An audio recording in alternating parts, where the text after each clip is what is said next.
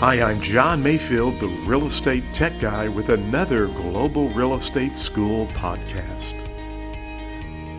Well, I hope your day is off to a great start. My name is John Mayfield, the Real Estate Tech Guy for Global Real Estate School, and this is episode 019. Well, we've started discussing this whole concept of agency. We began the discussions with ostensible agency. Remember, ostensible agency created through your actions, and there's actually nothing in writing, but what you are doing through your actions, you imply that you are an agent for the client. That's an ostensible agency. And yesterday on our podcast, we discussed the fiduciary obligations that are created under an agency. And as I mentioned, there are several acronyms that are used out there in the education community when teaching agency. There's Old Car is one acronym, and I've always used the acronym COLD, C-O-A-L-D, for care, obedience, accounting, loyalty, and disclosure. And we're going to talk about loyalty today and how that applies to this concept of agency.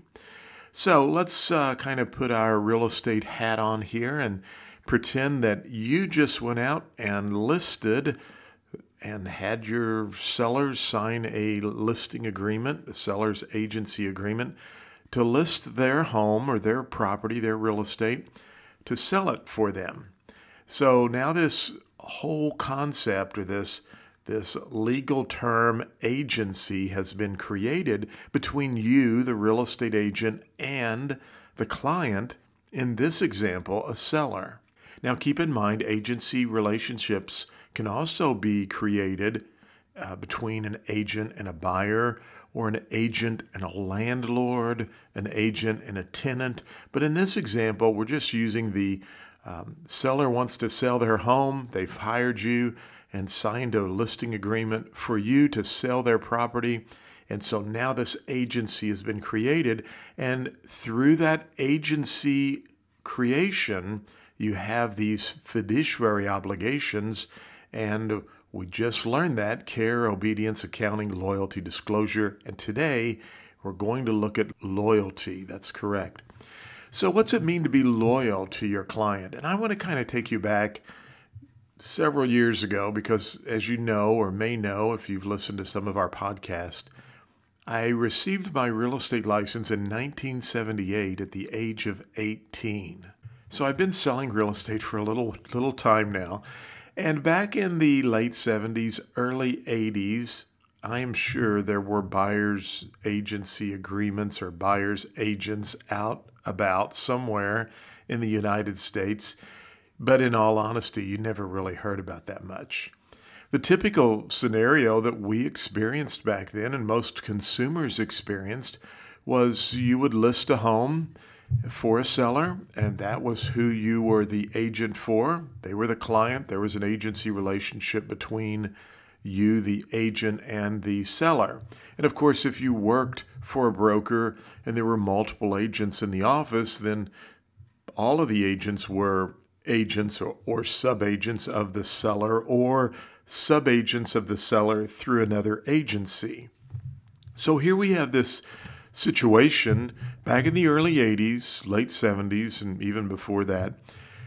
And so buyers would call and would want to look at a property. And you would meet the buyer, show them the property. Perhaps that wasn't the property they were looking for. You would show them several other properties.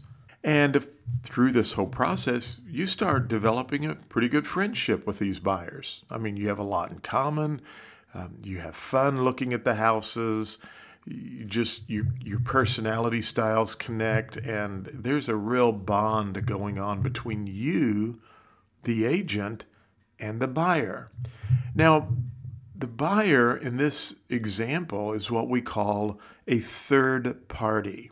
They really have no representation unless they enter into a buyer's agency agreement. And I'm taking you back to the late 70s, early 80s when that just did not take place in most areas around the United States. Again, I'm not saying that no one out there worked as a buyer's agency in the 1980s, but it wasn't a real commonly practiced concept back then. And so you had buyers who really were under the impression that the agent was working for them. That was their agent, and by golly, they were working for them as the buyer. But in reality or legally, you or myself back then really had an obligation of loyalty to the seller. So what really transpired back then? Remember, I said you meet the buyers, you show them property, there's kind of a connection, you bond with them. I mean, there are many buyers I can tell you that, I cried along with them when they shared tragic events of loved ones they lost or situations that happened in their life. And we just became very close friends. But I never had a buyer's agency agreement signed. And so the buyers want to make an offer on a property, and they tell you something like, let's offer this amount, John, but if we have to pay the full price, we'll pay it. And so you take that offer to another agent in your office or even an agent from another company, and you do not disclose that information to the other agent. In fact, the other agent may ask you, do you think they'll come up? And you say, I think this is the most they'll do. But you knew, you had information from the buyer that they would pay a higher price. Now, really, there are two parts of agency that I just violated if I don't disclose that information. Disclosure, which is part of that COALD.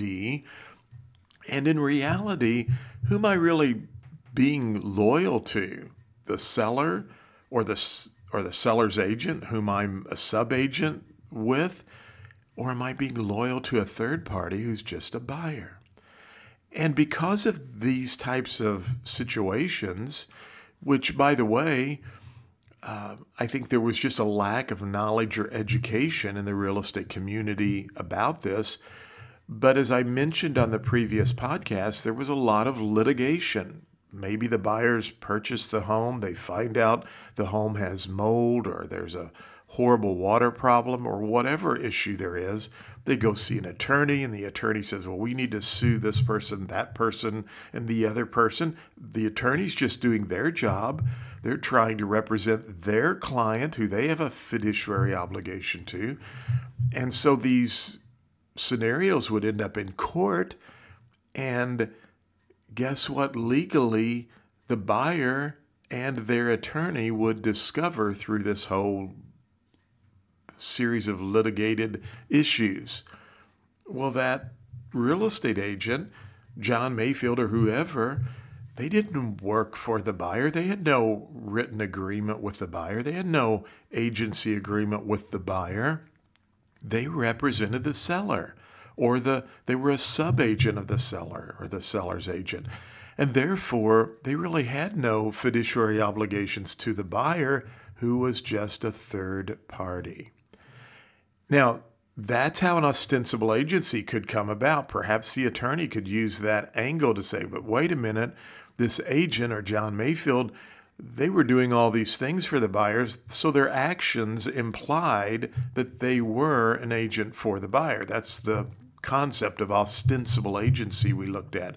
But what I want you to understand and learn from today's podcast is that anytime you enter into an agency relationship with a client, you now have some fiduciary obligations to that client. And one of those obligations is the obligation of loyalty. If you know something, you need to disclose that and be loyal to your client, not the third party. Now, there are some things that you owe a third party, and we'll discuss that on one of our podcasts, but your loyalties to your client. And even if you are a sub-agent of another agent, that sub-agency agreement carries those same fiduciary obligations. So remember, loyalty, disclosure. We will talk about obedience and accountability on our next podcast. But for today, whenever you enter into an agency agreement, you have to be loyal to your client in that transaction. Thank you for listening to the podcast for Global Real Estate School. I'm John Mayfield, the Real Estate Tech Guy. Go out and make it a great day.